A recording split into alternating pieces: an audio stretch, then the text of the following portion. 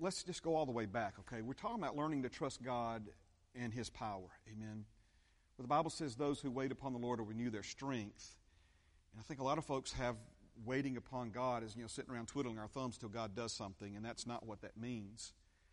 The word literally is an expectation, where we're in a state of expectancy concerning what God has done for us, what God has spoken to us, and how trusting Him involves not getting ahead of Him, but following Him and being led by Him. And then we've connected what we've learned about trusting God with honoring God, because there is no greater honor than trust. And so we can talk about all these things that we do for God and how much we love God and so forth and so on. But the greatest honor for God is when you trust Him. And I've used this example over and over again. Somebody who's close to me, my children, my grandchildren, boy, we sure do love you, Daddy. And we don't trust you, but, you're a great guy. See, that doesn't fly, right? It's trust is this highest form of honor. And we said that honor is a deliberate and intentional act that we honor on purpose. We've also learned that honor is a choice. It's something that we either choose to do or choose not to do. And that the opposite of honor is offense. And that offense and honor cannot exist in the same heart at the same time.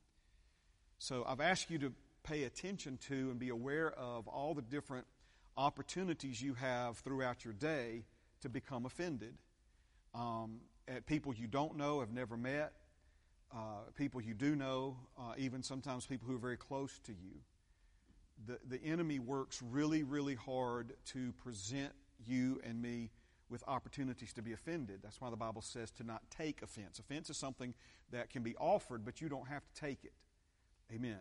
And of course what we see is that faith will not work in an offended heart. This is one of the devices or strategies that the enemy uses against us if he can get us in a place of offense. And so that's why, when Jesus would teach on prayer or when Jesus would teach on faith, very often he would include in those teachings a lesson or truth and information, wisdom on forgiveness.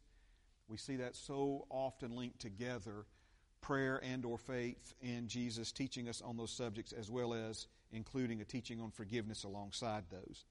Now, we see where Jesus comes to His hometown to minister. We have this recorded in Luke 4 and in Mark chapter 6. And He could do no great works among the people that He grew up with because the Bible says they were offended at Him. It's a classic example of the difference between honor and offense. And so in the course of that encounter, Jesus says, among other things, we're trying to narrow our focus this morning as we review. Jesus said to them, "But I tell you truly, many widows were in Israel during the days of Elijah, when the heaven was shut up 3 years and 6 months, and there was a great famine throughout all the land.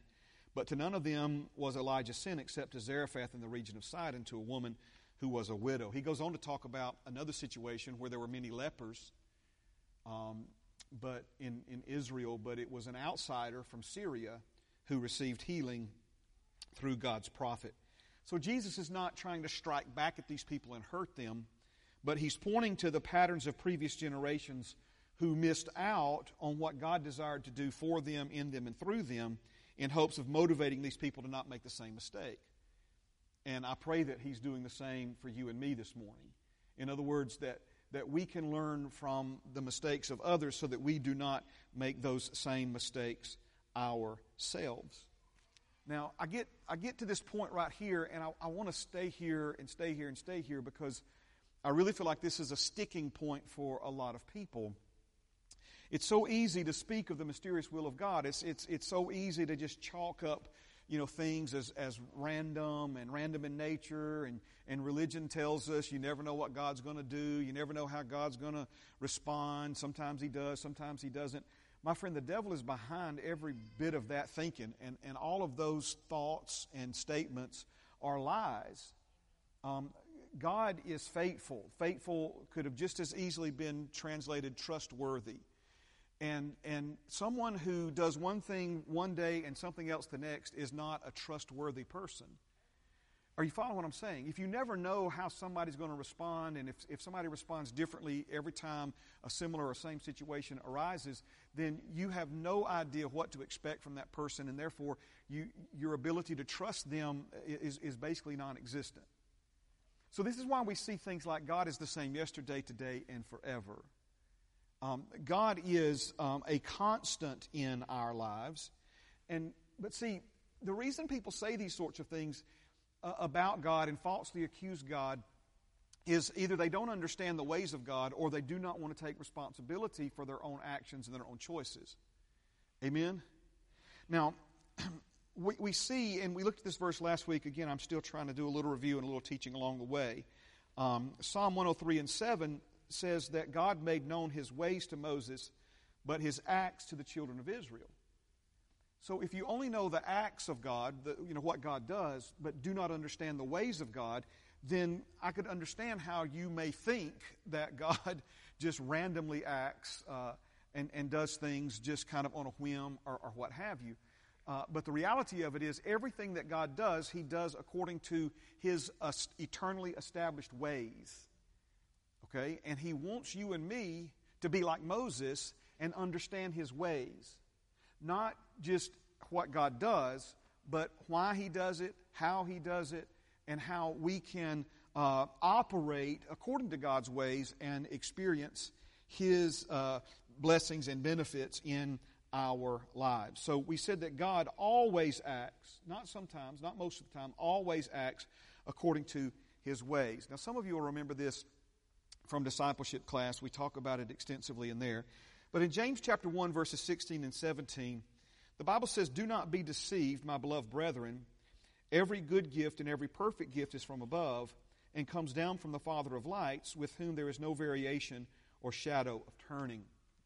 Now, there are a couple of other places, at least in the Scriptures, where we see the verses or the point begin with the phrase, "Do not be deceived."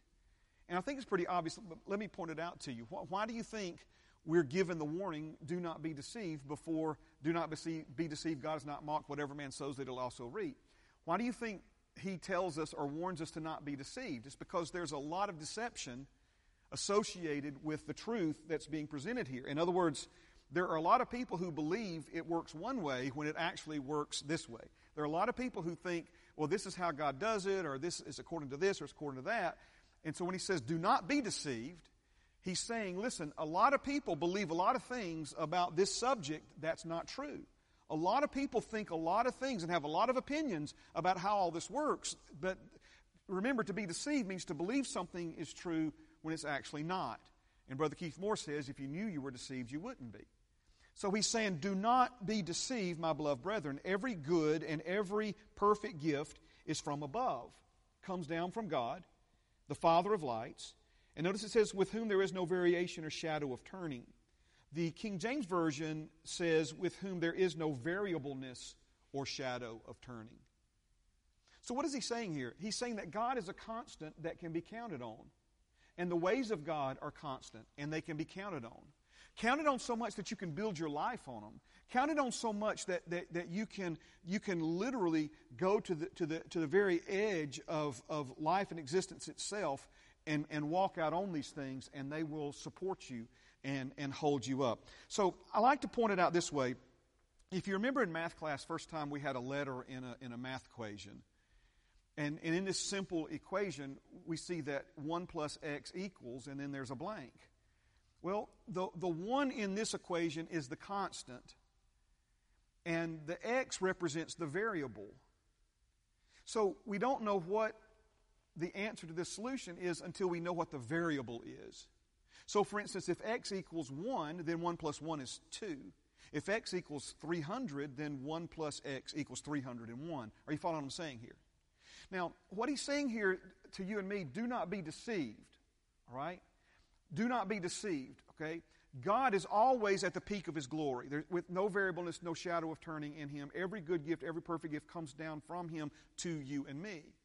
So if you understand this, he's saying, first of all, God is the constant equation. God is the constant, rather, in your life equation, but you hold all the variables. Now, again, I've taught this or some version of this for many, many, many years. And I'll be honest with you, I've had some folks that have gotten offended at this.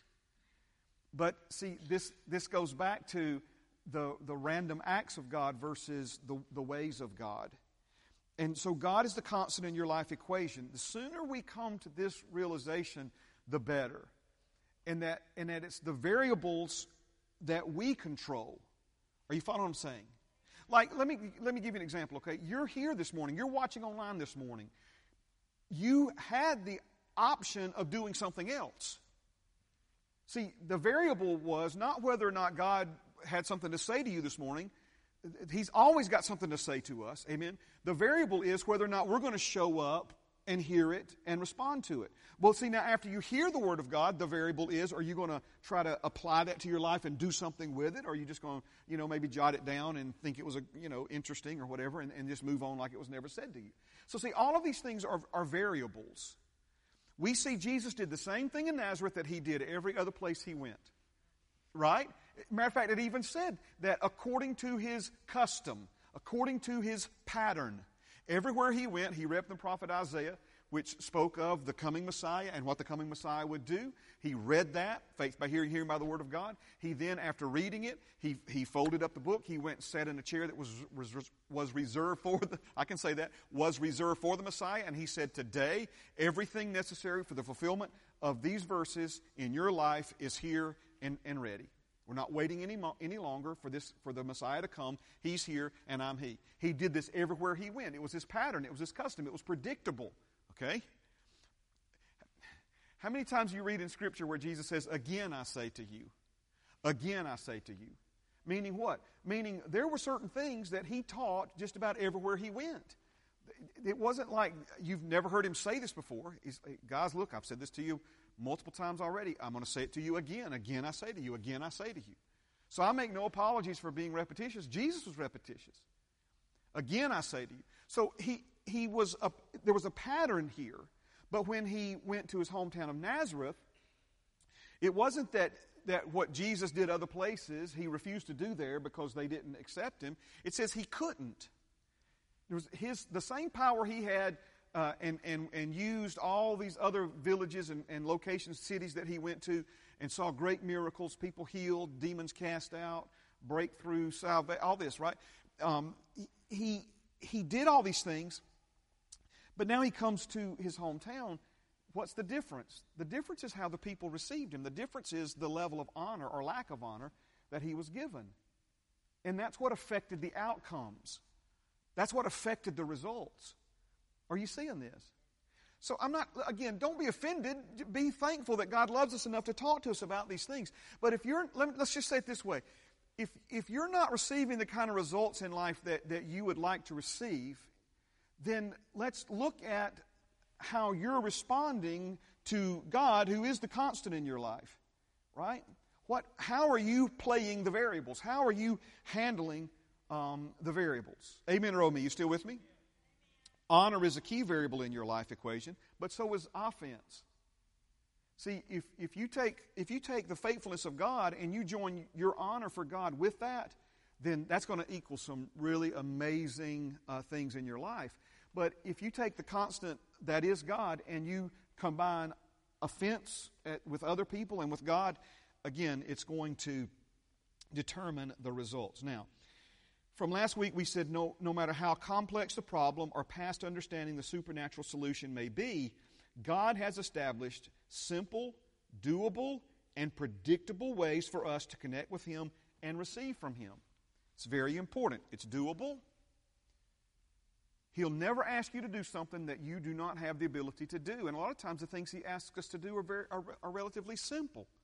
We're going to look at this when we look at Naaman receiving his miracle from God. The prophet didn't ask him to do something hard. As a matter of fact, he was offended because he wasn't asked to do something hard. He didn't believe that his problem, which was very complicated in his understanding, could be solved with a simple solution. think about that for a moment, okay? But that's later coming soon. Amen. So no matter how complex the problem or past understanding the supernatural solution may be, God has established simple, doable, and are you ready for this? Predictable. It's predictable.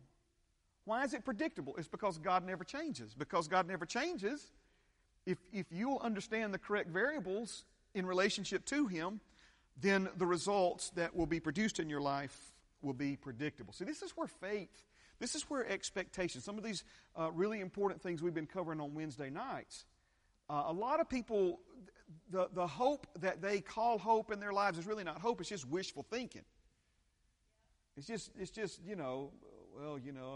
everything's going to be okay, everything's going to be okay. We just, we say that to try to calm people down. But listen now, why is it going to be okay? What are you believing? What are you standing on? What has God already done for you that you've acknowledged and believed and confessed in your life and believed you've already received and are you see, again, all of these things. Predictable ways for us to connect with Him and receive from Him. Now, we could do sermons on every one of these, but let me just give you some idea of what we're talking about. Some of the simple commands, God commands us to acknowledge things. He commands us to come. He commands us to believe. His commands begin with things like receive, speak, give, submit. All of these things are things that every one of us are capable of doing. Are you following me? In other words, I could give you verse after verse after verse after verse that involve some variation, some combination of these things. How about trust? Again, we're talking about simple, doable, predictable ways for us to connect with God and receive from Him. Ask. Amen.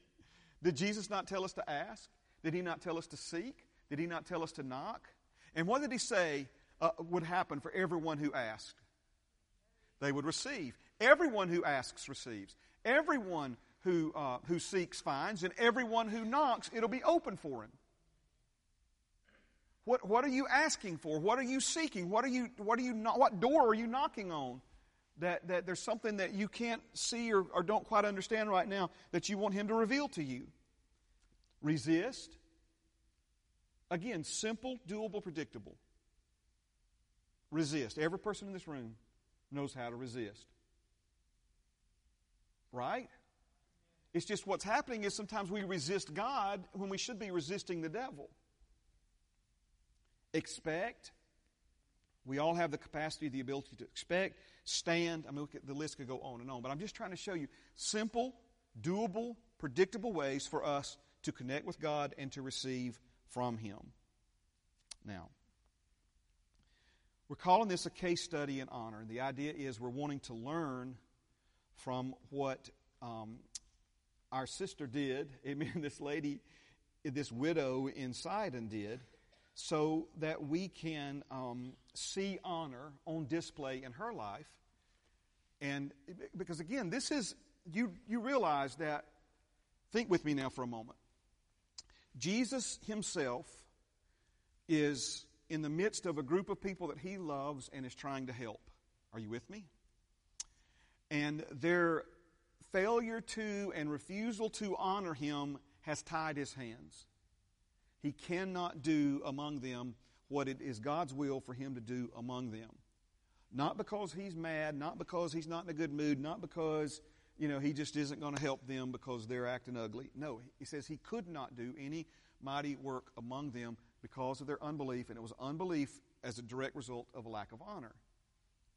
So, He's obviously got to try and help them understand the importance of honor. Now, in this moment where Jesus is wanting them to understand honor and the importance of it, He first goes to a widow in the Old Testament. Are you seeing this? I'm trying to help you understand this isn't just some passing comment that Jesus made on His way out the door. When Jesus calls our attention to this particular lady as a living example of what honor for God looks like, then our ears should perk up. Anybody who's interested in honoring God, our ears should perk up, our heart should perk up, our attention should move towards this woman to see what it is that she did that enabled God to provide for her and sustain her when it was missing and lacking in all the other widows in Israel. Are you following what I'm saying here? All right. So the first thing we see is God told Elijah to arise, go to Zarephath, which belongs to Sidon, and dwell there. See, I've commanded a widow there to provide for you. So he arose, went to Zarephath, and when he came to the gate of the city, indeed a widow was there gathering sticks. And he called to her and said, "Please bring me a little water in a cup that I may drink." Now, it's easy, and I think rightfully so. We should look at the widow in this story, very closely. But you realize too that Elijah could have said, "A widow to take care of me? That's not even an Israelite." God, I don't think so. I'm going to waste all this energy traveling over to this place, and what if she says no, and now I'll be outside of Israel, and people don't even know who I am. There was all these excuses that Elijah could have come up with. But notice now, when he goes, it's like, there she is indeed. In other words, there are so many factors in our lives that some would say, well, it's just a coincidence that this woman was there picking up sticks. Do you think this was the only gate into that city? I don't know. Probably not. Most cities had multiple gates. Was just a coincidence that he came through that gate and she was there at that? No, nothing to do with that. This was clearly orchestrated by God. Have you ever had those encounters in your life? Come on now.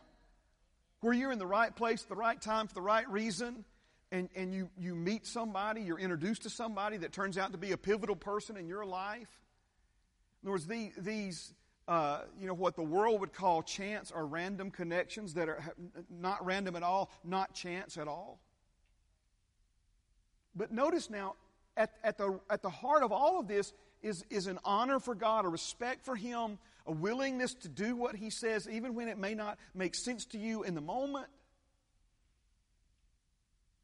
How many times have we said, something told me not to go there, and yet we went there anyway, and something happened that still small voice inside of you? This is our Heavenly Father, the Holy Spirit inside of us, trying to help us, trying to lead us, trying to direct us. That's why the Bible says, trust in the Lord with all your heart and do not lean on your own understanding. In all your ways acknowledge Him, and He'll direct your path. It made no sense for Elijah to leave his home country of Israel and go to a place that doesn't even serve his God, non-Jewish people, and then a widow. I mean, it would have made more sense if he had said, "Listen, I got a really wealthy guy that, he had food stacked for years. I've commanded him to take care of you." No, it says a non-Jewish widow, perhaps one of the most vulnerable people as far as the effects of a famine. But notice he didn't lean to his own understanding. Are you seeing this? And so God is clearly directing him. He comes into the city, and indeed there she is, gathering sticks. He called her and he said, "Please bring me a little water in a cup that I may drink." And as she was going to get it, he called her and said, "Please bring me a morsel of bread in your hand." So she said, "As the Lord your God lives, I do not have bread, only a handful of flour in a bin and a little oil in a jar. And see, I'm gathering a couple of sticks that I may go in and prepare for myself, that we may eat it and die." And Elijah said to her, "Do not fear, go and do as you have said, but make me a small cake from it first and bring it to me, and afterward make some for yourself and your son. For thus says the Lord God of Israel, the bin of flour shall not be used up, nor shall the jar of oil run dry until the day the Lord sends rain on the earth." So she went away and did according to the word of Elijah, and he and her household ate for many days. The bin of flour was not used up, nor did the jar of oil run dry, according to the word of the Lord which he spoke by Elijah. Now, there are some things here that we're going to focus in on. Praise God. And I'm going to go ahead and tell you, we're going to talk about giving and receiving. And we'll get to that in just a moment. Because one of the things that we see is that to truly honor God, it requires a tangible expression of trust. A tangible expression of trust. So we'll get to that here in just a moment. Another thing that we see, we're going to talk about this in the coming days, is to honor God, you have to put Him first. Now, some of you, I'm not trying to make you nervous and certainly not trying to offend you. Notice how many opportunities this woman had to be offended. Who does this guy think he is asking me for food? I've already told him all I got's enough for me and my boy to eat one cake and then we're out of here. We're dead. We're dying. There's nothing else left. Nowhere else to get anything else. She could have been offended at that he even asked her for anything. But he didn't just ask her for something. He asked her for something first. Let me tell you what was happening here. God was asking her to put God in a place ahead of herself and in a place ahead of her family. See, that's got some learning to do there, don't we? No, Pastor Mark, family first. God understands. We're going to talk about first place, but let me go ahead and tell you, there's only one first place. Amen. But now, here's the bigger picture of all this. Okay? God honors those who honor Him. He said, I've commanded a widow to provide for you. Nothing reveals honor or a lack of it better than our response to a command from God. Now, the question is, how do you view a command from God? As a burdensome obligation or a joyous opportunity? This is the difference here. Who does God think He is commanding her to provide for His prophet? The God who has the ability to supernaturally sustain her and provide for her. And He's giving her an opportunity. She did not see this as a burdensome obligation, but as a joyous opportunity.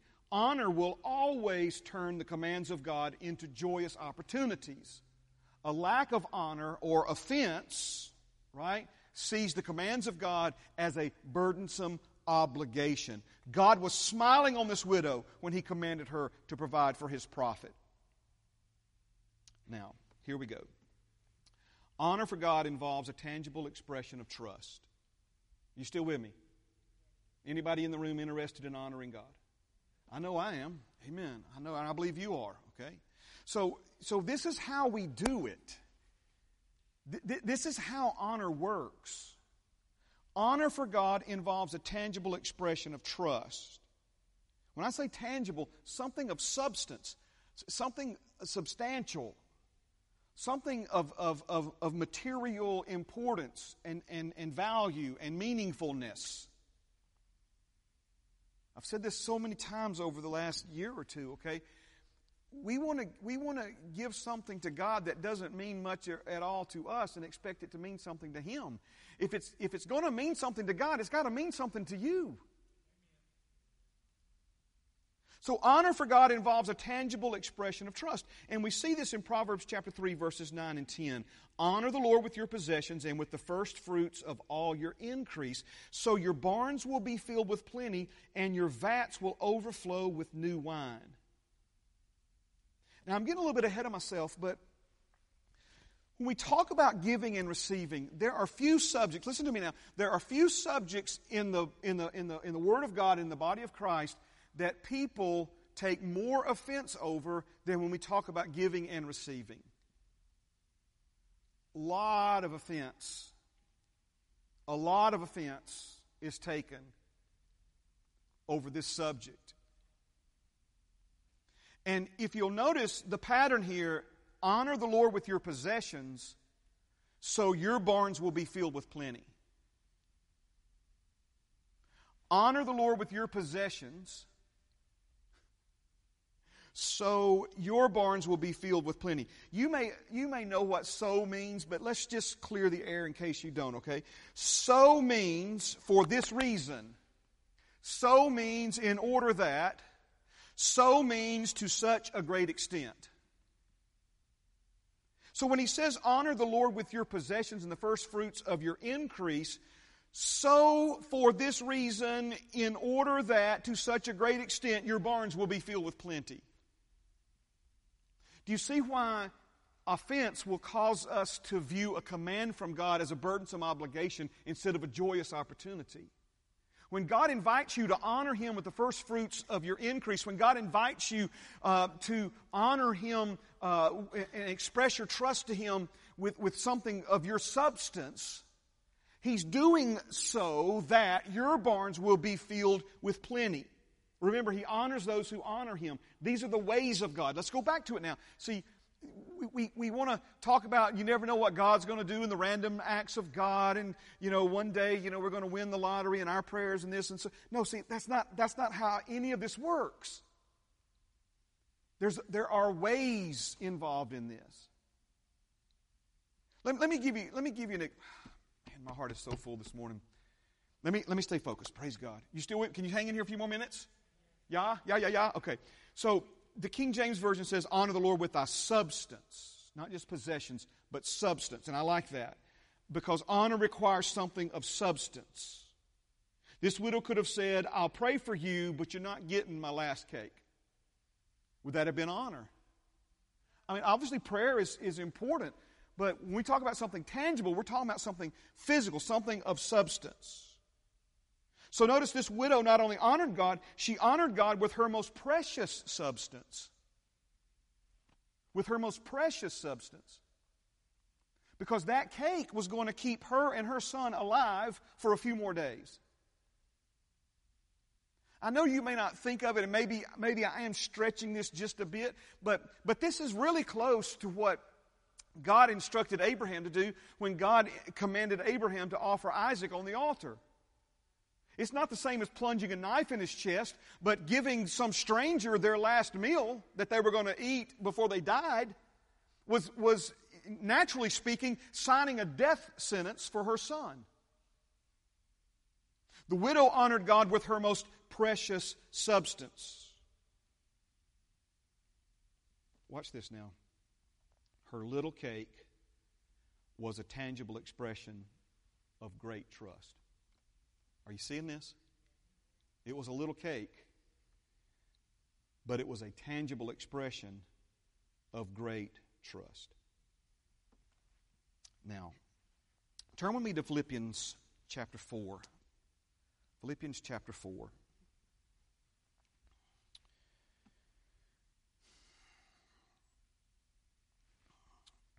I want you to think about this now, okay? How do you consider God's commands concerning tithes and offerings? There is a tremendous amount of potential offense surrounding this subject. And I have taught on this subject at different times throughout the 20-plus years that I've been the servant leader of this family of faith. And every time I do, I give people fair warning. I'm going to be talking about giving and receiving in the coming days. I do not want you to take offense. Let me ask you another question. How many of God's children are offended by the tithe? How many of God's children are offended by the tithe? If we fully understand what it, let me say it another way. If we fully understood what it means to be allowed to give God money, we would run to do it. If we fully understood what it means to be allowed to give God money, we would run to do it. I encourage you to see tithing for what it is. It's a command from God that must be honored. For too long, we have viewed tithing as a request, a suggestion, or an option to be considered. And because of it, many have sadly missed out on God's blessings in their lives. Now, what we see in Philippians 4 is a New Testament conversation about giving and receiving. It says, "Nevertheless, you have done well that you shared in my distress." This is Paul to the church at Philippi. "Now you Philippians know also that in the beginning of the gospel, when I departed from Macedonia, no church shared with me concerning giving and receiving, but you only." Do you have any idea how many churches the Apostle Paul established? How many people he won to the Lord? How many people he spent years of his life mentoring and discipling and training pastors to pastor the churches that he established, so that he could then go to another unreached area and repeat the process all over again. Yet he says, of all the churches that he fathered, so to speak, that the church at Philippi was the only one that shared with him when it came to giving and receiving. That's sad, isn't it? "For even in Thessalonica, you sent aid once and again for my necessities." So if you're familiar with 1st and 2nd Thessalonians, that's Paul's letters to the churches at Thessalonica. Thessalonica was another place where Paul went and ministered. So now notice, he is establishing churches in Thessalonica, but the Thessalonians aren't providing for his needs. The Philippians are sending him financial support so that he can build a church in another city. Verse 17, this is really important.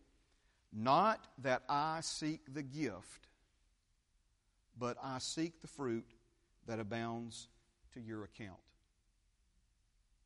So my commitment to you stands today, as it has always stood anytime I talk about these things from the Word of God, is that I am not preaching and teaching on these things for my benefit or for the church's, financial benefit. In other words, it's not like, we got to, bear down on this because, church is in financial straits and we need more people to give. Let me go ahead and tell you, the church is doing well.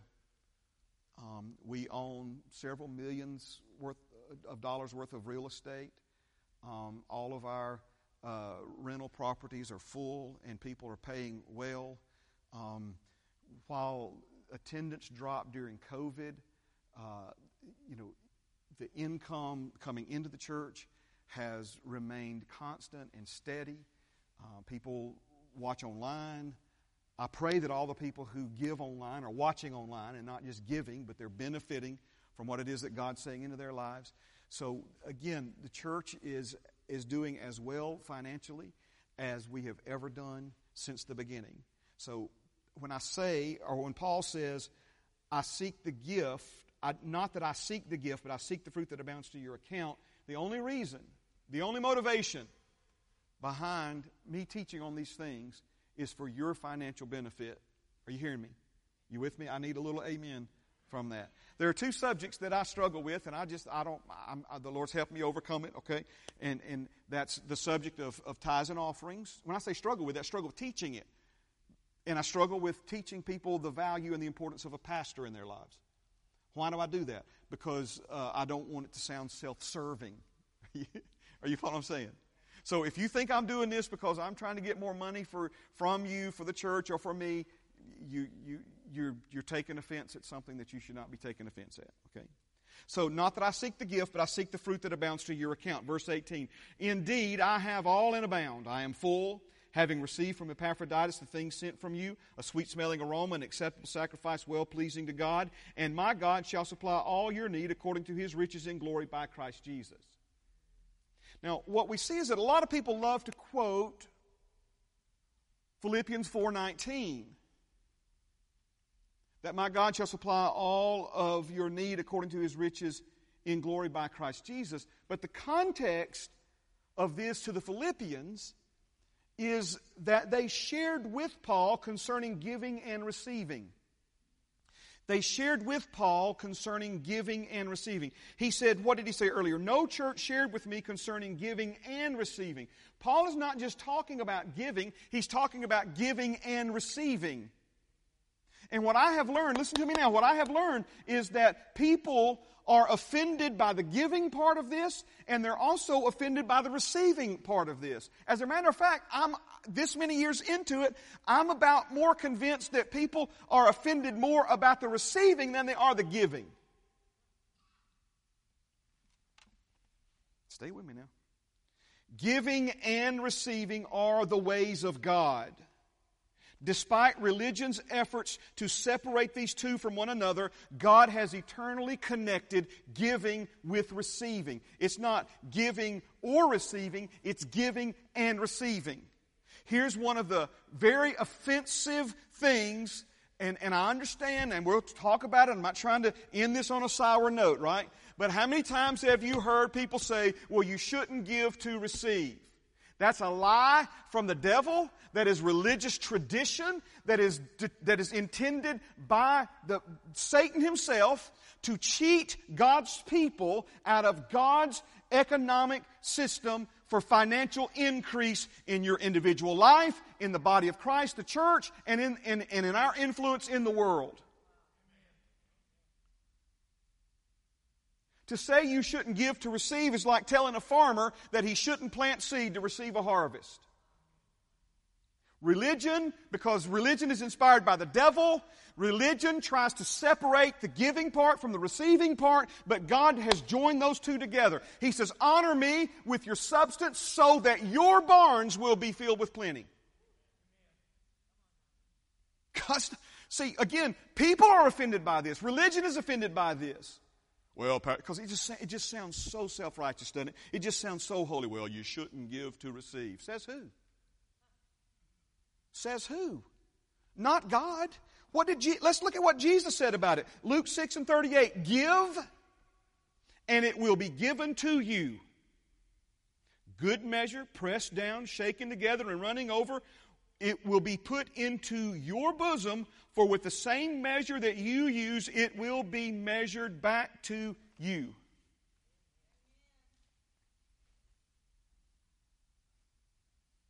So, well, Pastor Mark, look, what's happening now? If that feeling that you're having right now, make sure it's not offense.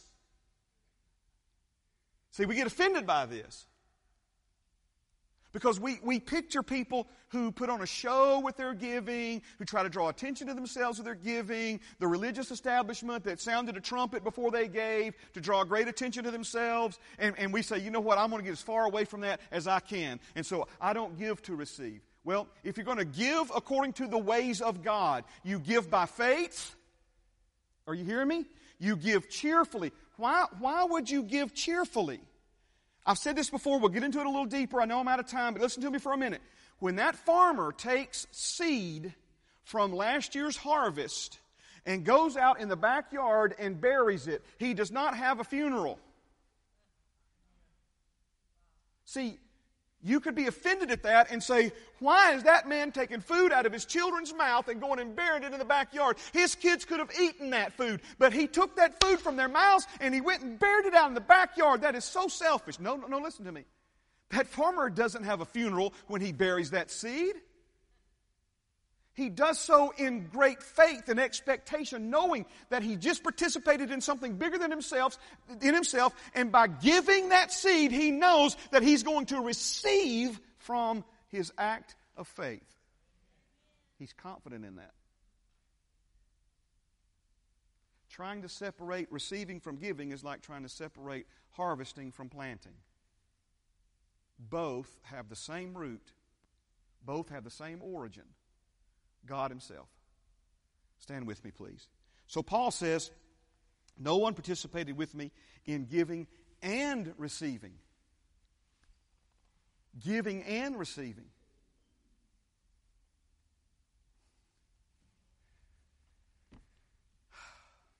Man, we got a lot to cover here. You excited about it?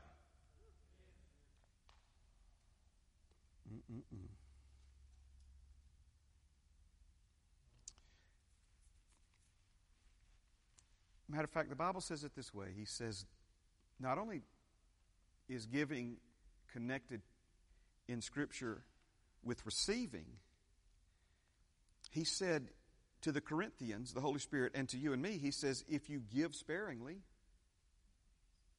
you'll reap sparingly. But if you give bountifully, you'll reap bountifully. If the farmer plants 2 rows of corn, should he expect 3 acres of harvest? But if he plants 3 acres of corn, are you seeing this, right? Now, I know some of you are like, I don't know, Pastor Mark. I've never heard it preached like that. Well, I apologize to whoever, on behalf of whoever's been teaching you these things, because this is what the Word says about this.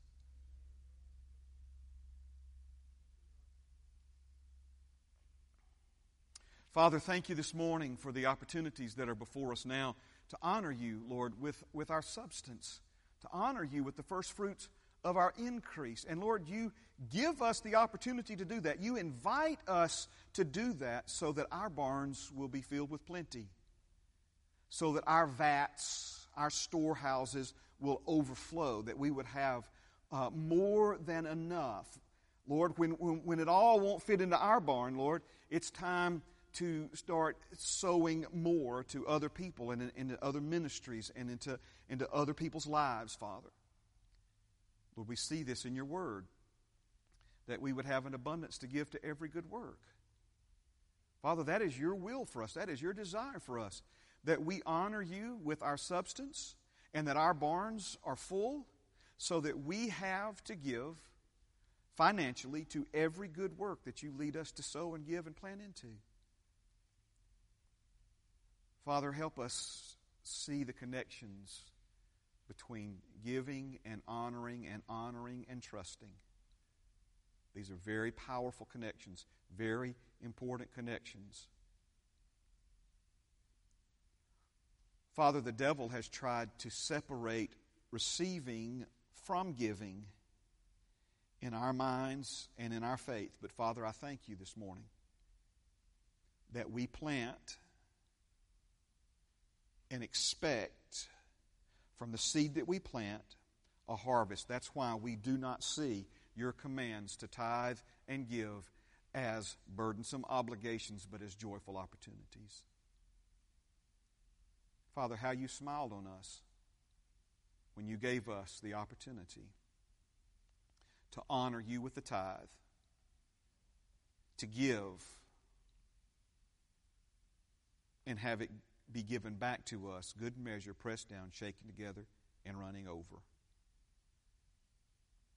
Father, I thank you that as we close out 2022 and look ahead to 2023, Father, that we are looking ahead to some of the greatest and most prosperous seasons and years of our lives, both as individuals, as families, and as a family of faith.